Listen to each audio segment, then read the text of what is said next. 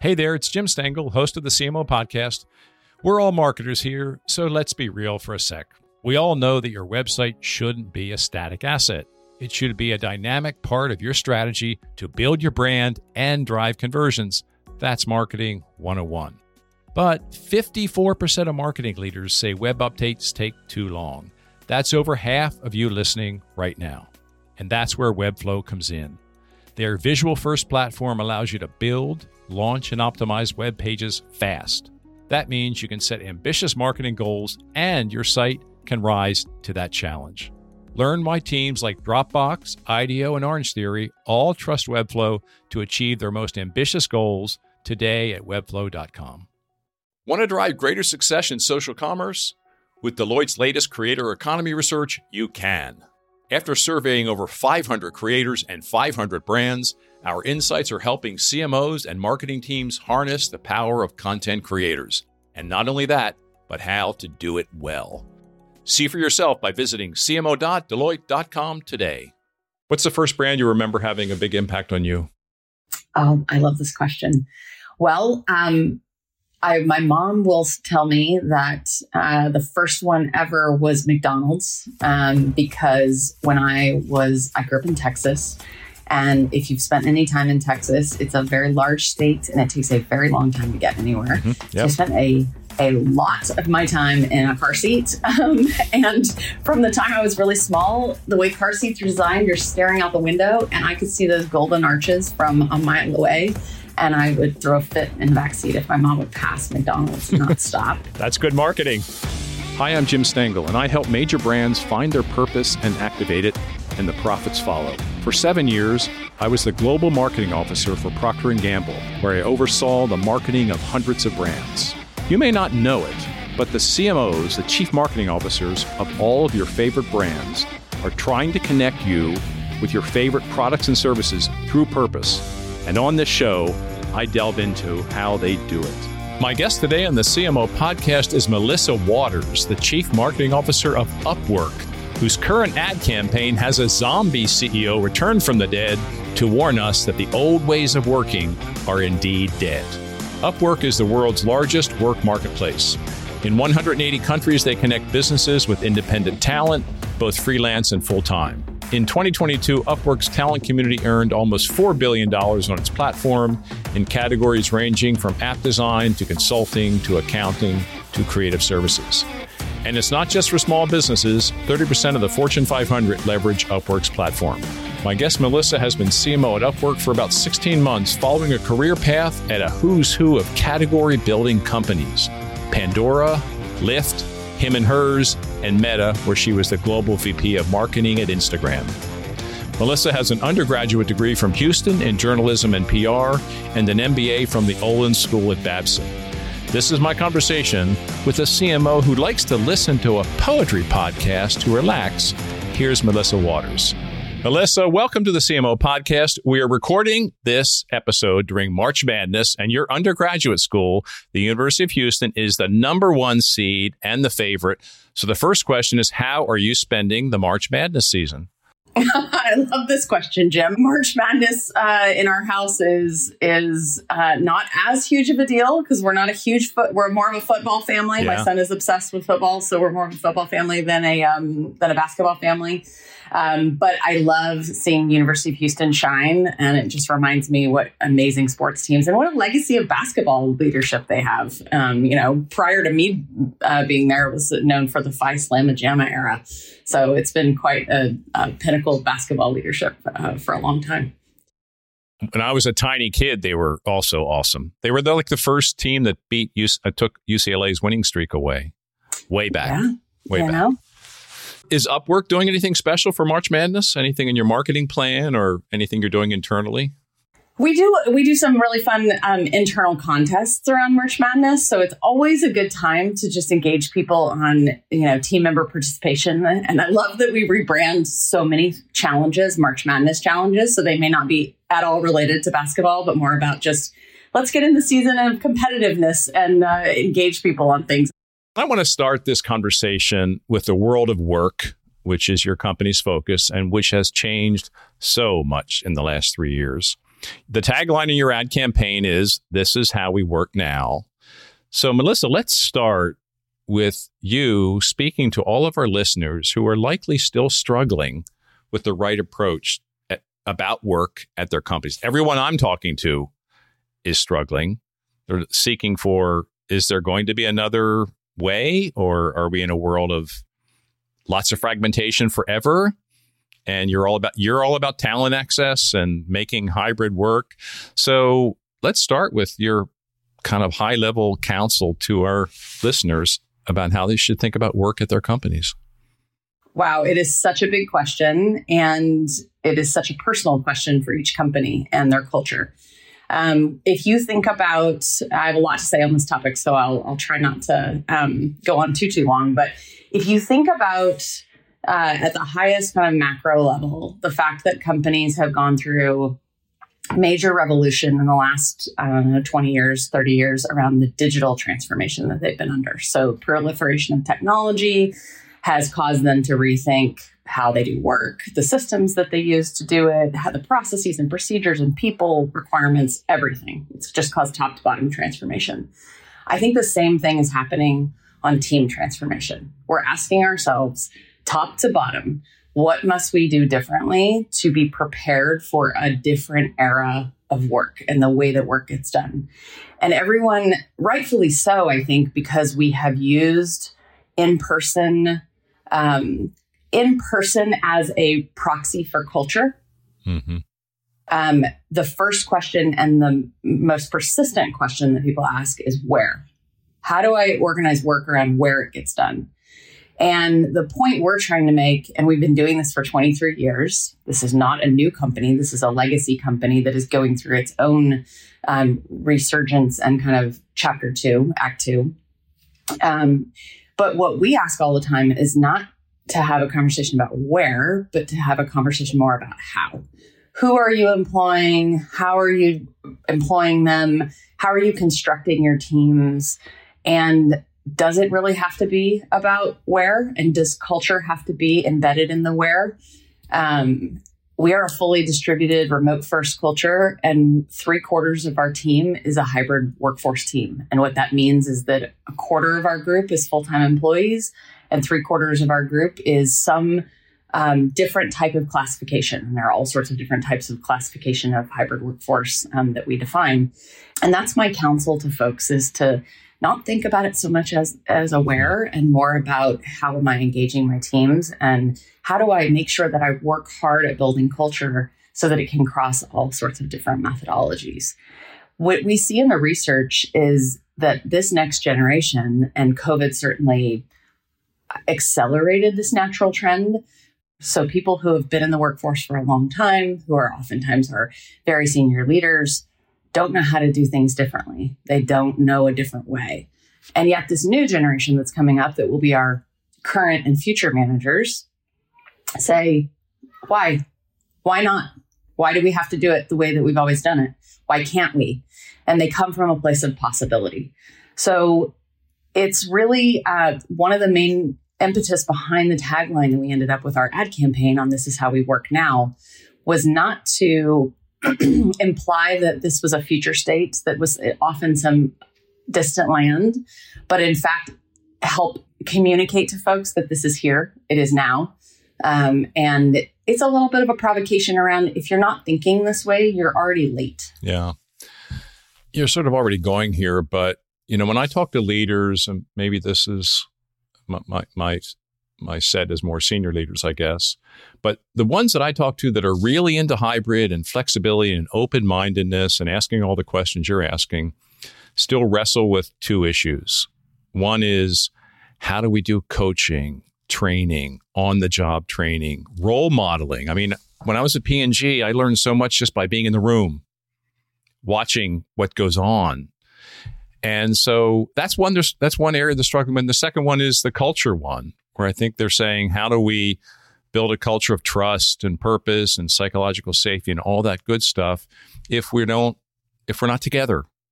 Mm-hmm. So I'm sure you think a lot about both of those. So how do you respond to those two challenges people are, I think, still struggling with, who get it and who do believe this is a new reality in work, but they're still wrestling with those two issues. Yeah, I'm empathetic. It's not that we don't wrestle with those same exact issues. It really just comes down to intentionality. I'll start on the culture piece, and then the leadership piece, is one that has been on my mind quite a bit. And it's not so much specific to COVID and to hybrid work, but more just writ large. On the culture piece, I think and I have been in tech companies that are known for their internal culture, right? So Meta, Lyft, Pandora, these are companies that really celebrated bringing people together. There's such a nuance to the way that a lot of these tech companies built their buildings, their campuses, and their internal offices to be able to imbue culture. And if you look at that question for any company and say, well, what are the characteristics of our culture?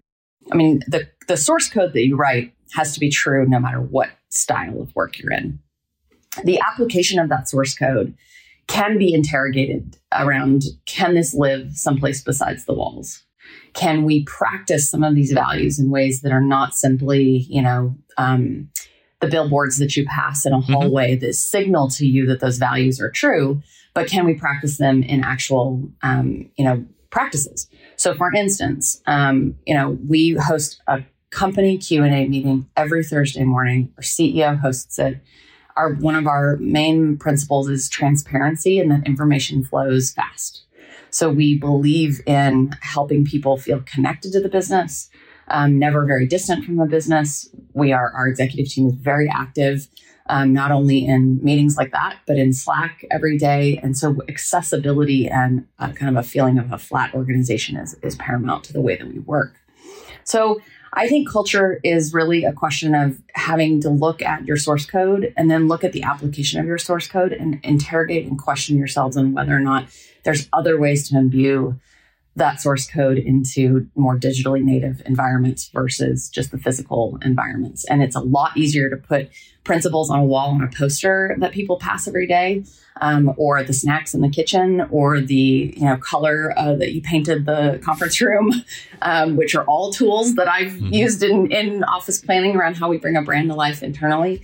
But to put them into digitally native places is a similar creative exercise, and it can be applied the same way. On the leadership component, it's so interesting you bring this up because it's been on my mind quite a bit lately. I agree with you. I think that the concept of a lot of people's development is through that kind of osmosis that you get in observing people around you. And I was actually thinking about the concept of what gets taught in consumer packaged goods companies, what gets taught around traditional leadership development, skill development. I had a couple of years starting off in consumer packaged goods before I transitioned to tech. So I had a firsthand experience with that versus in tech where we actually don't really do traditional training and leadership development the same way. I've never seen it in the companies that I've been in. And I guess I should say Meta has a more leadership training program. But as far as marketing specific leadership training, that is not necessarily part of the culture of technology companies. And a lot of our training comes from just observing the person above you, observing the people to the side of you, hopefully being really good at picking up on the lessons that are observable. Yeah. And hopefully having a great manager. And that's really like the bottom line of where you will or will not get skill development.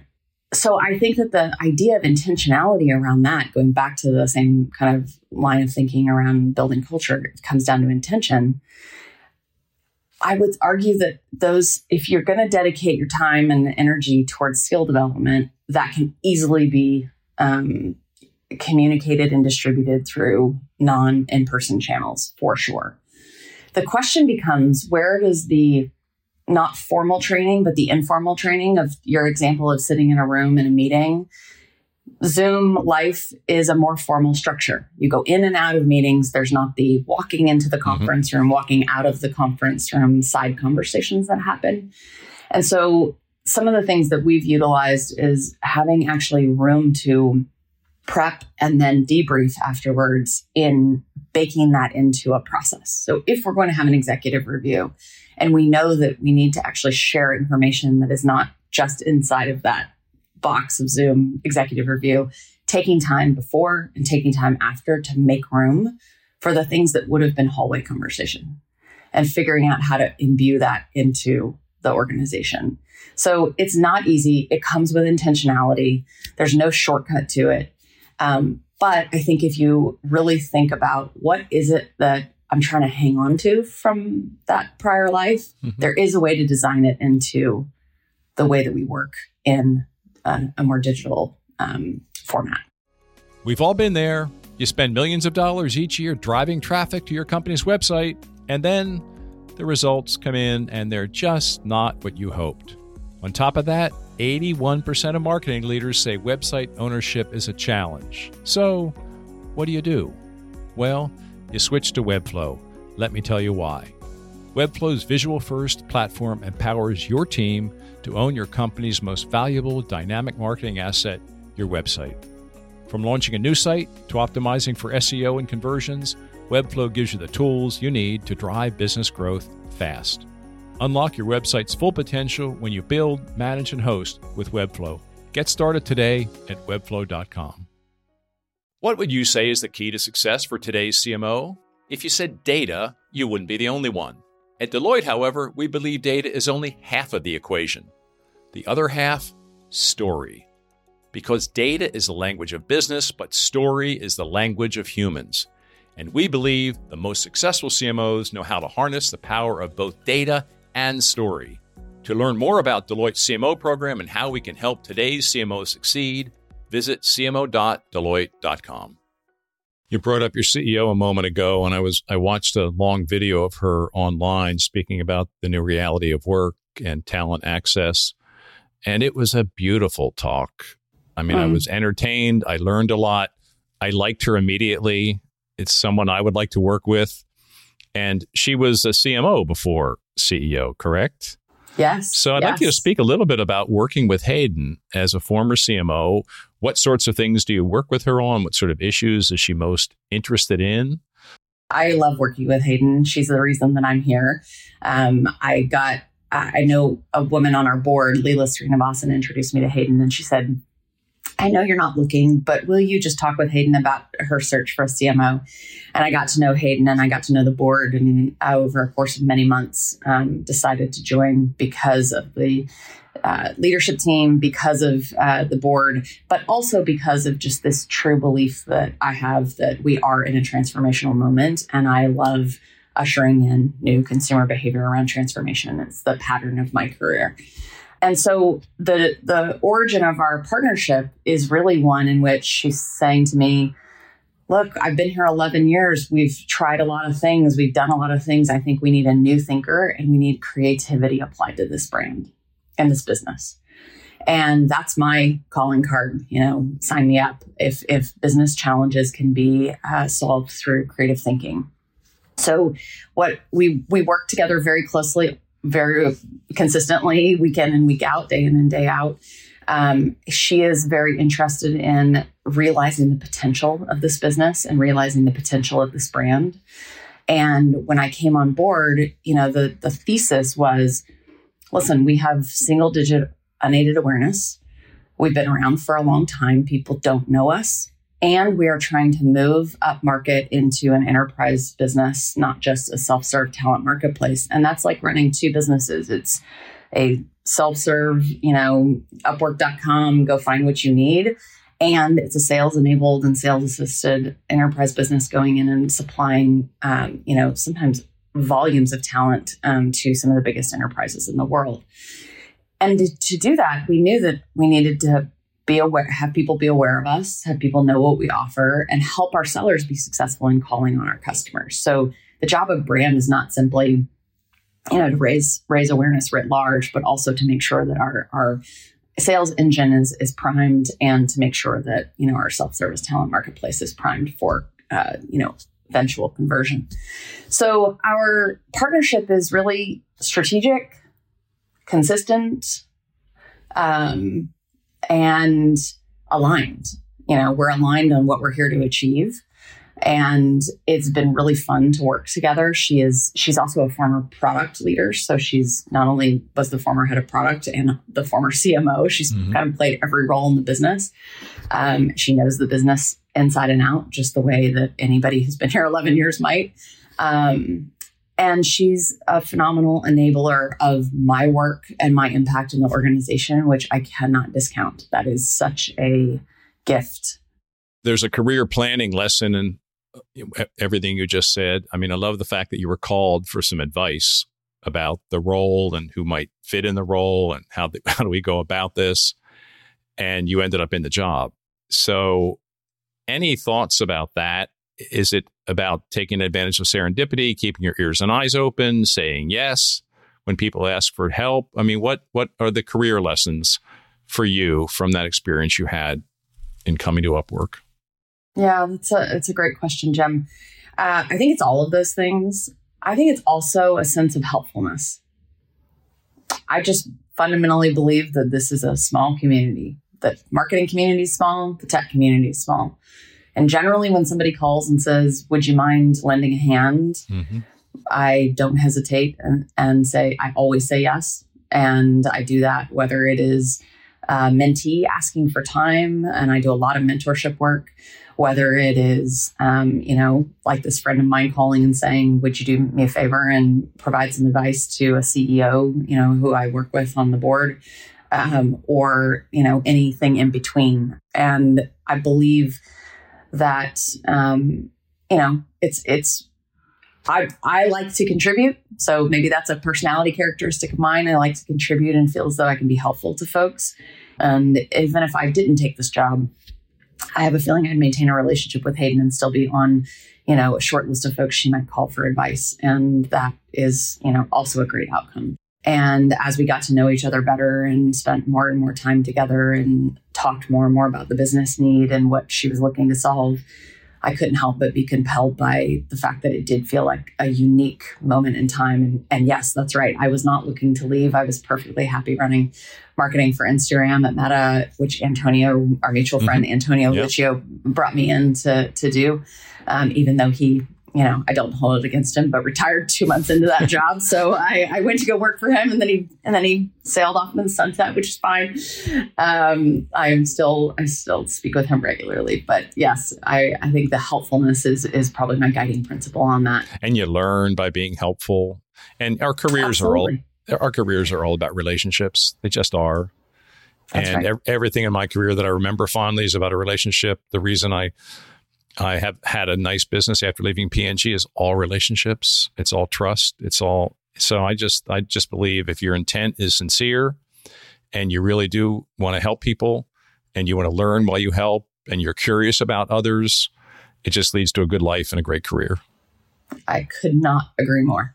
And the relationships are what I love about this community. It's genuinely a community of good-hearted people, smart, hardworking, good-hearted people. And, I have a list of folks I call regularly for advice on things, and we reciprocate that. And it's a lesson that I have leaned on for a long time, which is to make sure that community is part of the, fabric of my life. Well, one more question about the world of work before we get into your role as CMO at Upwork. Do you think that, I think I know what you're going to say here, but we had a model pre-2020 that most companies sort of followed. And since COVID and so many other things, everything has everyone's experimenting. They're trying to figure out, as you said, for their culture, their company, how are we going to work? Do you think we'll ever have sort of a working model like we had pre-2020, or are we in an era of constant customization, personalization, fragmentation, if you will? It's really hard to say that I don't know that we will. And the reason I say that is for two main vectors of what pulls on a norm. One is a CEO. CEOs set the culture and tone of an organization. And I think that CEOs have the power to be able to and can sway an organization one way or another around what works for them. And I think the rest of the workforce can say, I will accept that or not. And so it depends on how much that CEO is willing to face constraint. Do I have constraints in the way that I want to construct my vision of how I want to work? And is that constraint something I'm willing to live with? And if they face a constraint that they're unwilling to live with, then they're going to have to answer to a hybrid dynamic that allows them to, live the way and work the way they want to, that works for them and helps them get the most, out of the workforce that they're trying to assemble. So I think those polarities are likely going to keep us in a place of customization, because there isn't one way to do this. Some CEOs, and you've seen this in the finance sector particularly, some people have just come out and said, absolutely not. We believe that this is the way we want to work. This is our format. This is our norm. And people self-select. They raise their hand and say, great, well, if this works for me, I'm going to go do that. I think so many businesses, though, are heading in the opposite direction where they're saying, we actually want to try to build a model that works for the vast majority of people here. No, we're not going to satisfy everybody, but we want to maximize the number of people who could raise their hand to join. Mm-hmm. And if you want to maximize the number of people who can raise their hand to join, you have to look at models that work for more than just one person. Let's flip into talking about your role, which you've been in about 16 months. I've heard you say that most companies should have a chief team transformation officer role. Is that in your remit now, in your job at Upwork? It is not in my remit. It's in our people officer remit, but I contribute greatly to it in the sense that I'm right now working on revising our values and working principles for our organization, because it's one of our objectives for this year is to really land a refresh version of that has been in the works for some time through research and analysis. I also participate very much across the aisle of a lot of executive conversations. So I don't sit in, namely just a marketing kind of box. But our people officer is the role that is going to really captain that for our organization. And I do believe that if every CEO was saying, wow, would I rename my people officer, my chief team transformation officer? Or would I inject the same way that digital forced a lot of companies to think, wow, I need to actually identify one person who's responsible for this transformation? Would I think about anointing someone as a chief team team transformation officer? Mm-hmm. That's a pretty interesting question. And I don't know that people are necessarily thinking about that way. I think that going back to my point earlier about how people think about the where, I think a lot of folks are putting this in facilities, Our facilities need to be rethought. But if you're not doing it across every layer of the problem statement, I don't know if you're totally getting the concept. It is everything. It is not just physical location. It's hiring practices, who we're onboarding, how we're collaborating together, what are the tools we're using. As you're thinking about the new tools and you're in the middle of all this, any insights that might be helpful for our listeners? Well, just having lived with some more, perhaps more modern tech tools, being in the tech sector, I cannot overstate the importance of free-flowing communication across departments, especially in a digital only or digital first environment. It is so much easier when you're physically co-located to pass people in the halls and share information. And if you think about, all right, well, in a digital world, we've got to share information and do so in a way where I'm keeping a cross-functional wide range of stakeholders involved in a project. That gets really challenging if you're in email. Who's on what alias? I can't see it. I don't know. So moving to collaboration tools that allow teams to construct across departments, to invite people to feel as though you're part of a team, and to allow access to that information for people who want to follow along is so important. And so communication fluidity is something I have seen great power in. And it's something that we're going to do more and more of here. But I've been at, where I came from last, we had a tool called Workplace at Meta that was basically Facebook for work. Yeah. You spoke a few minutes ago about, when you came into the organization, your brief was pretty simple, right?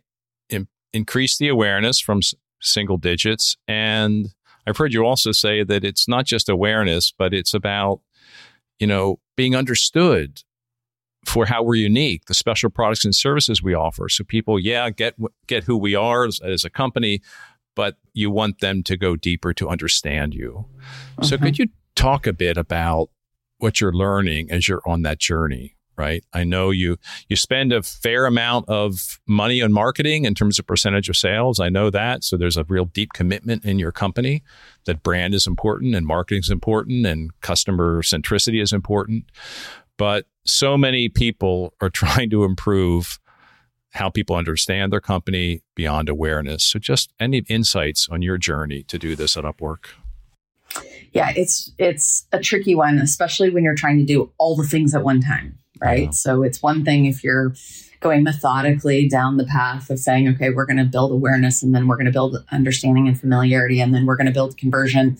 That's not really how it works. It's kind of all things at one time. And I guess I'll say first that we are a legacy performance marketing company. So focusing on performance marketing and focusing on down funnel and conversion-based tactics is in our DNA. We know how to do that.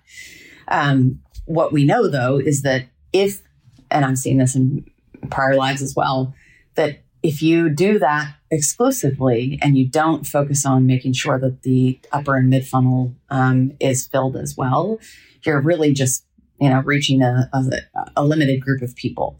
So in going and saying, all right, we're going to go be known by more people, it gave us an opportunity to say known for what, obviously, not just Upwork, the brand, but known for what product offering. And we're an interesting one because we're adjacent to some players that people know really well. They know LinkedIn, they know Indeed, they know ZipRecruiter from the amount of advertising those companies have done and the legacy of brand building. But we're not really those things. And we're not really, traditional staffing firms that not very many people know. We're at this category of one. Our next biggest competitor is a distant one. Category captain around the concept of constructing your teams differently, hiring differently. And so we needed to land not only Upwork and a value proposition and a provocation of what Upwork is. This is the concept of, how we work now. But going into the value propositions around speed and quality and time and value, the fact that you can hire for a lot less money oftentimes because you're constructing teams not just from the pool of the zip code that you've been in, and you can look at ways in which you can augment your staffing differently. So we spent a lot of time on message mapping, a lot of time on consumer research to understand the clustering of our value propositions and how they resonate with folks and doing research around those message maps.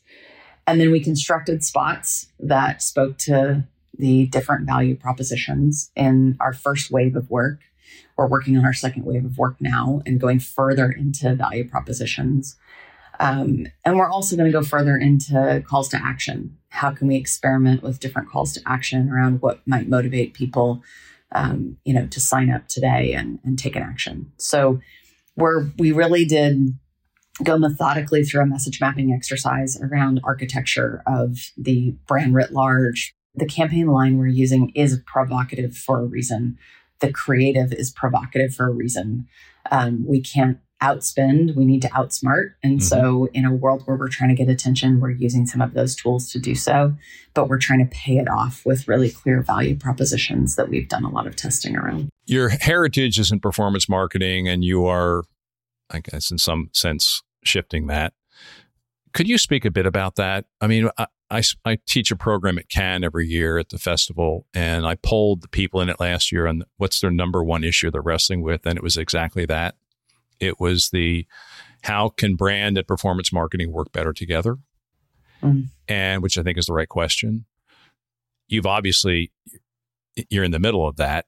So what have been some of your insights in your learning to perhaps bring everyone together to be working against one North Star? I mean, just kind of what have you done to sort of change the culture a bit? Because you're reaching me, and and I'm not in the act of, I'm not going to Upwork to find some new staffing now, but I've become increasingly aware of who you are and what you do over the last 2 years.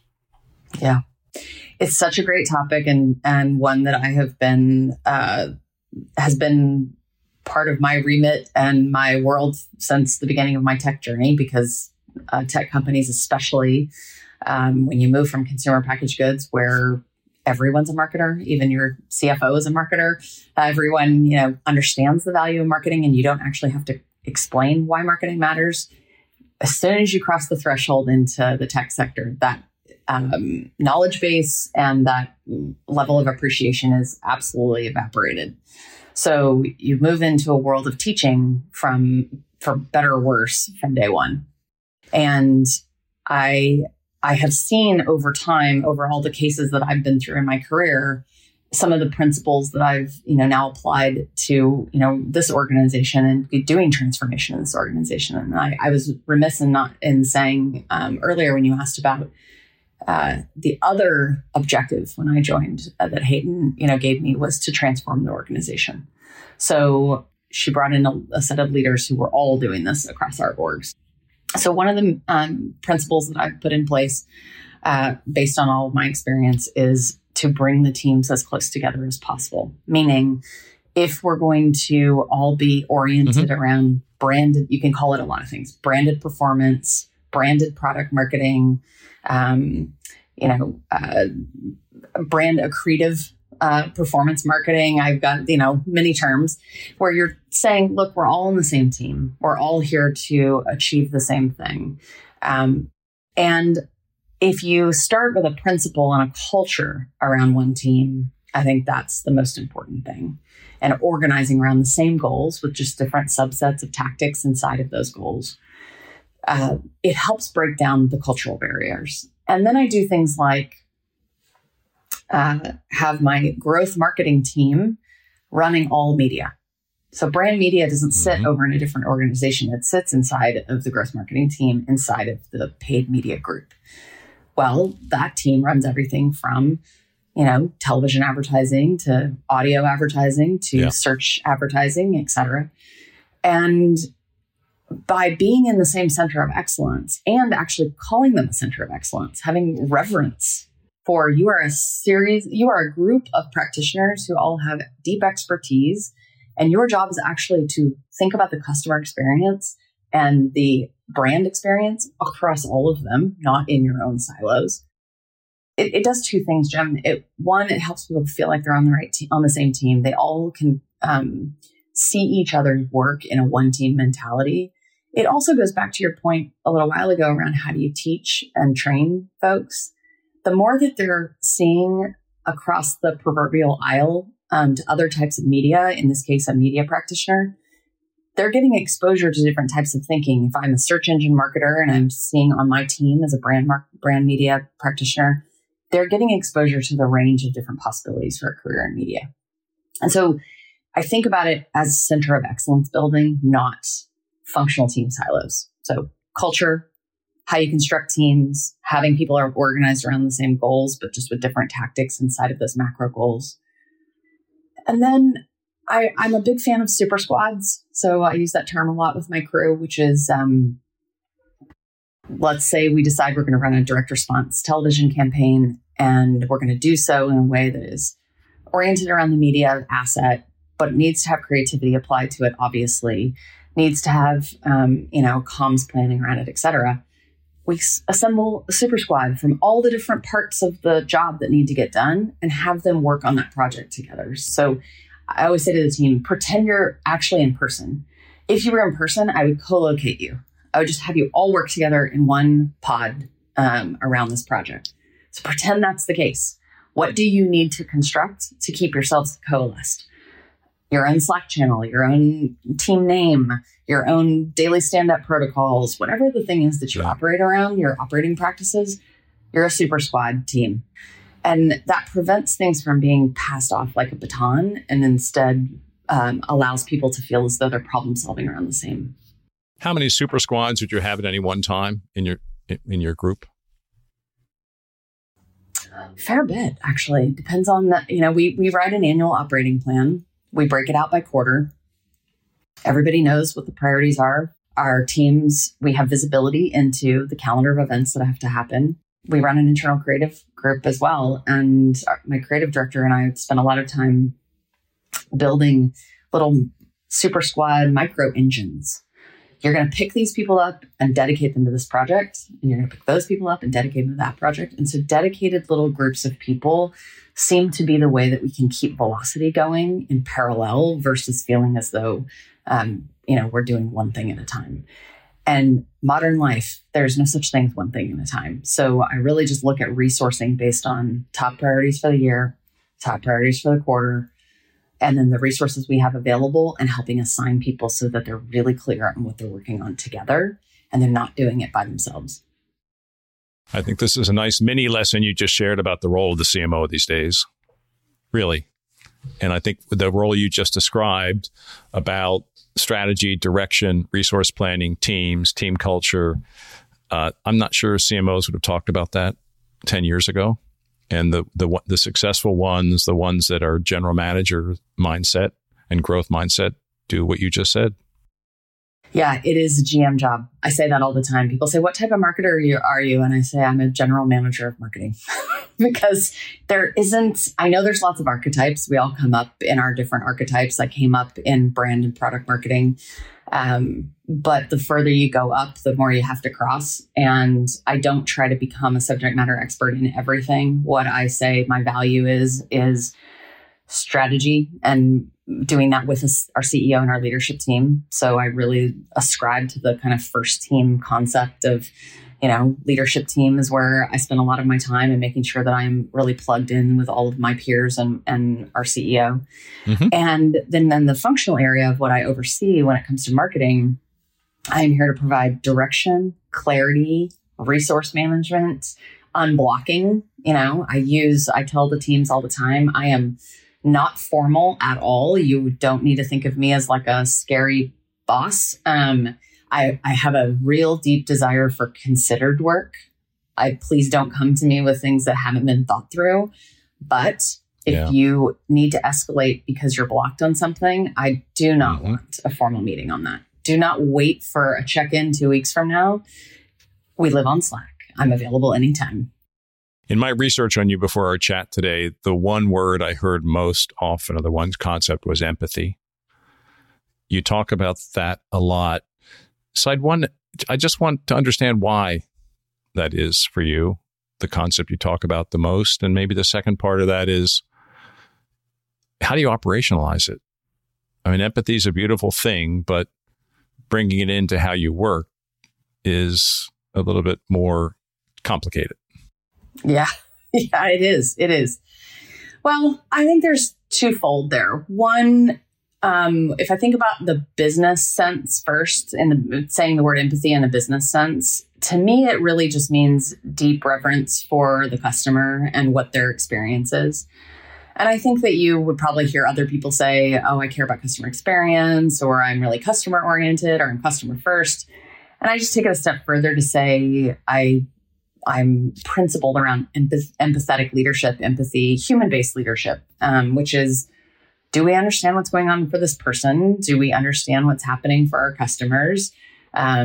Taking a look at all the data sets we have that tell us, everything from user behavior to NPS to perception studies to sentiment tracking. Like, we have more data than we've ever had on being able to understand what's going on with the customer. So the lens of empathy to me is just a reverence for it. And I'm a deep believer in behavioral economics. I do not believe that people are logically walking around the world, just taking logical steps. They're walking around the world as, human beings with heartbeats, right? So if that's the case, then let's have some empathy to whatever they're going through and make sure we're staying in touch and attuned to that. So that's my lens when I think about the business is we're in the business of people. And never before in my career have I been in more of the business of people than I am now. And so when you go back to the concept of empathy, I apply it to my team because I know I've been in their shoes. I know what it feels like. I've come up in all the roles that they've done, many of them. I've crossed a lot of those. And I know how confusing it feels to say, man, I'm just trying to do a good job today. I'm just trying to get my work done. I'm just trying to, make a big impact on the business. And this is hard today.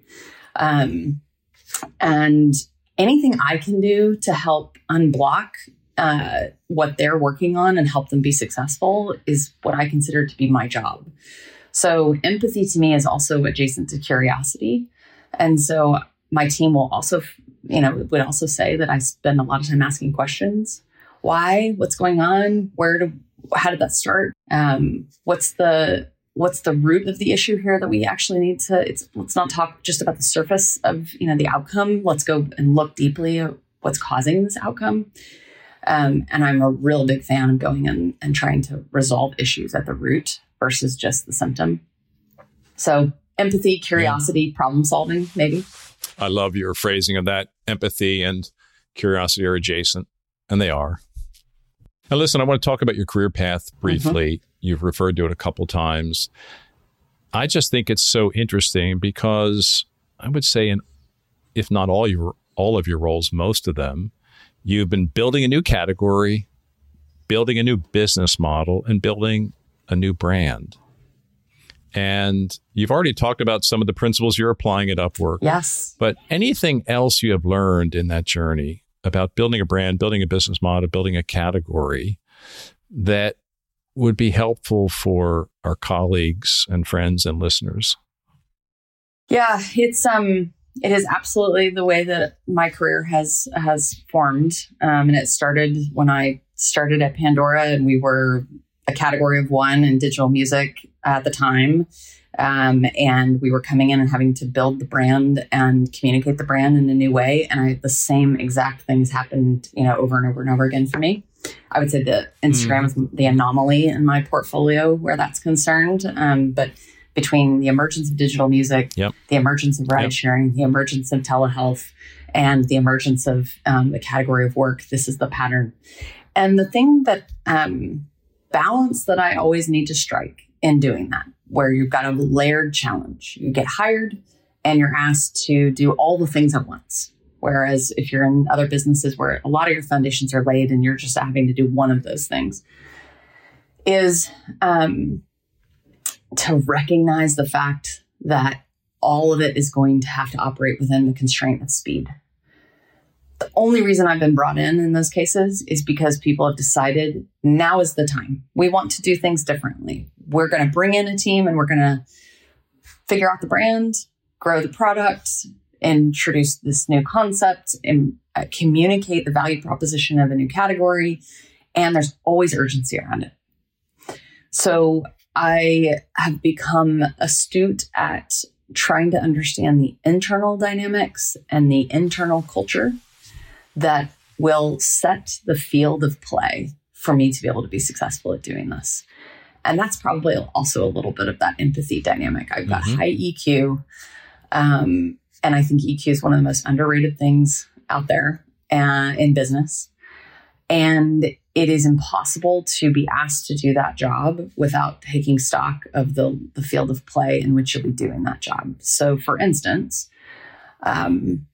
every one of those businesses has had a different speed vector, a different set of stakeholders, a different group of people with different perspectives on what the job actually needs to be and to do. And so I run a really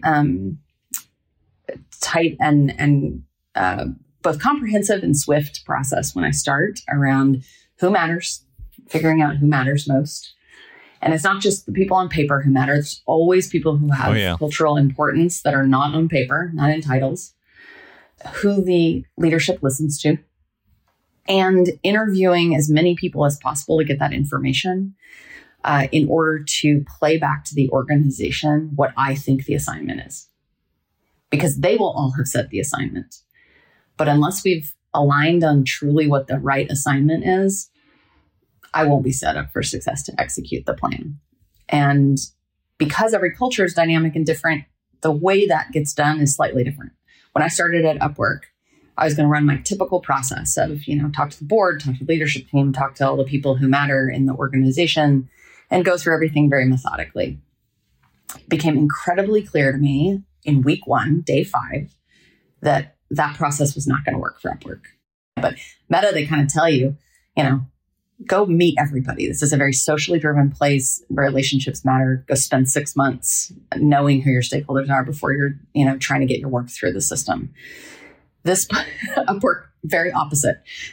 We value speed. We value you actually leading. So go lead. It's fine. Don't worry about, the stakeholder analysis as much. So I used surveys instead of one-on-one interviews. I decided, all right, I'm going to do one-on-one interviews with the people who matter most. And then I'm going to run surveys to collect data on groups of people who I don't have time to actually go one-on-one to find that information. And it worked. I was still able to extract the information out of the organization, but it sped up my time to collect by weeks.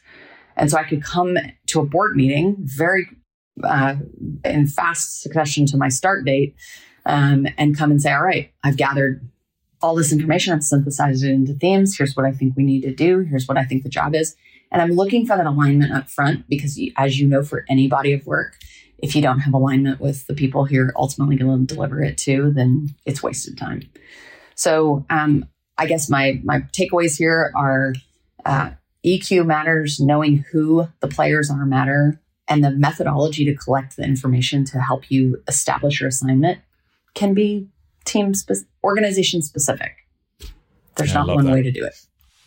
When I was in my early days as P&G CMO, I knew what we said marketing was on paper. I didn't think people were actually doing that in their work. So I did the same thing you did. I had hired some academics. We did a massive survey of what people were working on. So I had the data about, here's what we say marketers should do at P&G. Here's what they are doing. And maybe this is the reason why most of our brands are not growing share. And that was very provocative. And that was the basis for everything we did. And that wrote your playbook for the transformation, right? Exactly. Yeah, it's a classic, if you can't see the problem and align on the problem, then how can you possibly fix the problem? Yeah. And just like in any situation, everybody's got a slightly different interpretation of what it is. And until you can extract all the little teeny tiny bits of that perception and perspective and hear the words that they use and what they say, distilling it down and playing it back is oftentimes incredibly powerful. So I love that example of how you did a gap analysis. You said, exactly. This is what you say and this is what you do. And there's a gap between say do. And we got to close that say do ratio and make it different. Yeah, exactly. And we're not going to grow if we don't do that. So you have your business case for change. It writes itself, right? That's right. Exactly. All right. We're going to flip into the creative brief to end this really wonderful discussion. The first question is, you're a big believer in slowing down, right? You're in tech, but you're a big believer in slowing down. You'd like to be in nature. You like daily walks. You like mellow podcasts.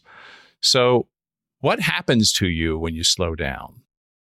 Oh, yeah. I've really been compelled by the concept of a flow state and the fact that the brain needs to be in a flow state sometimes. And I think what happens there is, I'm sure there's there's science behind all that, so I won't pretend to be a scientist, but being able to allow our brains to wander into different places and observe and be curious about new things instead of the frenetic dynamic that we're all, on every day. And so I've found more and more that I have to actually program time in my life to get my brain into a flow state, because our modern day life literally is built in opposition. If that were a goal of what you're trying to achieve, all of our tools, our phones, got 2 emails, Zoom, Slack, everything in front of me every day. And everything about our modern day life is, the opposite of a flow state. So I do deeply appreciate being able to have time in which my brain is trying to build a counterbalance to that. And, physiologically, it feels like just a giant deep breath, And so, yes, I am I put walks and poetry podcasts and, exercise and all sorts of things into my day. I actually stopped putting AirPods in on my walks so that I could just listen to the birds. Decided that was what I was going to listen to. It's funny. I do that as well. I wear the AirPods for about half the walk, but when I'm through a park, I'll take them out. What's the first brand you remember having a big impact on you? Oh, I love this question. Well, my mom will tell me that the first one ever was McDonald's because when I grew up in Texas. And if you've spent any time in Texas, it's a very large state and it takes a very long time to get anywhere. Mm-hmm. Yep. So I spent a lot of my time in a car seat. And from the time I was really small, the way car seats are designed, you're staring out the window and I could see those golden arches from a mile away. And I would throw a fit in the backseat if my mom would pass McDonald's and not stop. So I remember listening to your Morgan. That's good marketing. It is good marketing and starting early, right? And I would kick my legs and bang on the window and, make sure that we stopped at McDonald's. I was listening to your Morgan Flatley discussion. Mm-hmm. She called it bubbles of happiness, families who spend time there. And I thought that was really appropriate. But I'll tell you the one that I still draw on a lot and that shaped me from not just a brand perspective, but their resonance in culture and their ability to fuse brand and product together, which I think is a lesson for all of us these days, was MTV. I grew up in an era where, it was a precursor, I think, to the modern day era of finding a culture of youth culture and bringing that youth culture together, much the way that social media does today. But MTV was a blend of a seismically important brand, a product that had never, been seen and heard before in that way, playing around with the irreverence of how brands stayed incredibly, instead of being kind of reverential about their assets the way that many brands are, actually being counter to that. And that I have seen such a big impact on the way that their brand stayed fresh. And the fact that they stayed incredibly culturally nimble. And I think that they were, I think there's a lot for modern brands to draw on around the lessons of old heritage MTV. It was a category of one in the day. And you've had a career of category of ones, at least for a while. Okay, last question. The most inspiring person in your life? Oh, well, she's not in my life today. I'll tell you, my grandmother was my person in life. And the reason that she was so inspiring to me is because she grew up in, she passed away a few years ago, but she grew up in the West Texas in the, kind of in the development of West Texas back in the day through the Depression, went on to be educated and raise a family of kids who all ended up well-adjusted and successful. Saw every era of the last century, living to nearly 100 years old, and evolved her life to go from, 1919 to 2019, and see it all and still be a pillar of her community, one of the warmest, kindest, probably where I get my empathy, very deeply values-driven person, and yet someone who could always evolve and be curious about the next generation and how she could show up to support the next generation. And I think that's just such an important lesson of being your person and also being someone who's curious about the world around you in order to support your children, your grandchildren, your community, being a pillar of your community. So I think I draw on a lot of my foundational identity in watching her be who she was. I always say, I am not me without she. She would have been a good CMO, Melissa. She would have been. She really would have been. That's a beautiful Strong story. Opinions. Yeah. And curiosity, right? Yes. And empathy and That's care right. for people. So, Melissa, this has been such a good chat. Thank you for your generosity, your warmth, your empathy, your intelligence, and congratulations on all the work you're doing in Upwork. It's inspiring for many people, and keep it up. And thanks for spending the time with us today. Thank you, Jim. I have loved this conversation. I'm so indebted to you to allow me to have this time to reflect and think and spend time in your company. I appreciate it. Go Cougars. Yes, go Cougars. That was my conversation with Melissa Waters. 3 takeaways from this one for your business, brand, and life. And the first one, you don't really need to have an office to create a strong culture. This was a wonderful discussion with Melissa about the world of work and how we can, with more intentionality, with more principles of trust and communication and accessibility, build a strong culture without having to think about the office first.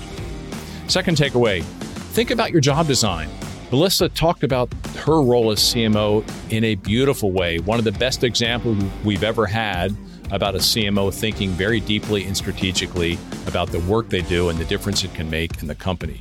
This was a bit of a masterclass on CMO job design. Think about your work and how it matches up to the kind of concepts Melissa talked about. And the last takeaway, slow down to speed up maybe. Melissa talked about how important it is to slow down, to put her brain into sort of a flow. She has rituals, practices she does daily to take her brain and her mind into a different speed. That helps her stay fresh and stay creative. That's it for this episode of the CMO Podcast. If you found this helpful and entertaining, I would be so grateful if you could share our show with your friends. And I would be super happy if you subscribed so you can be updated as we publish new episodes. And if you really want to help, leave us a 5-star rating and a positive review on Apple Podcasts or wherever you listen. The CMO Podcast is a Gallery Media Group original production.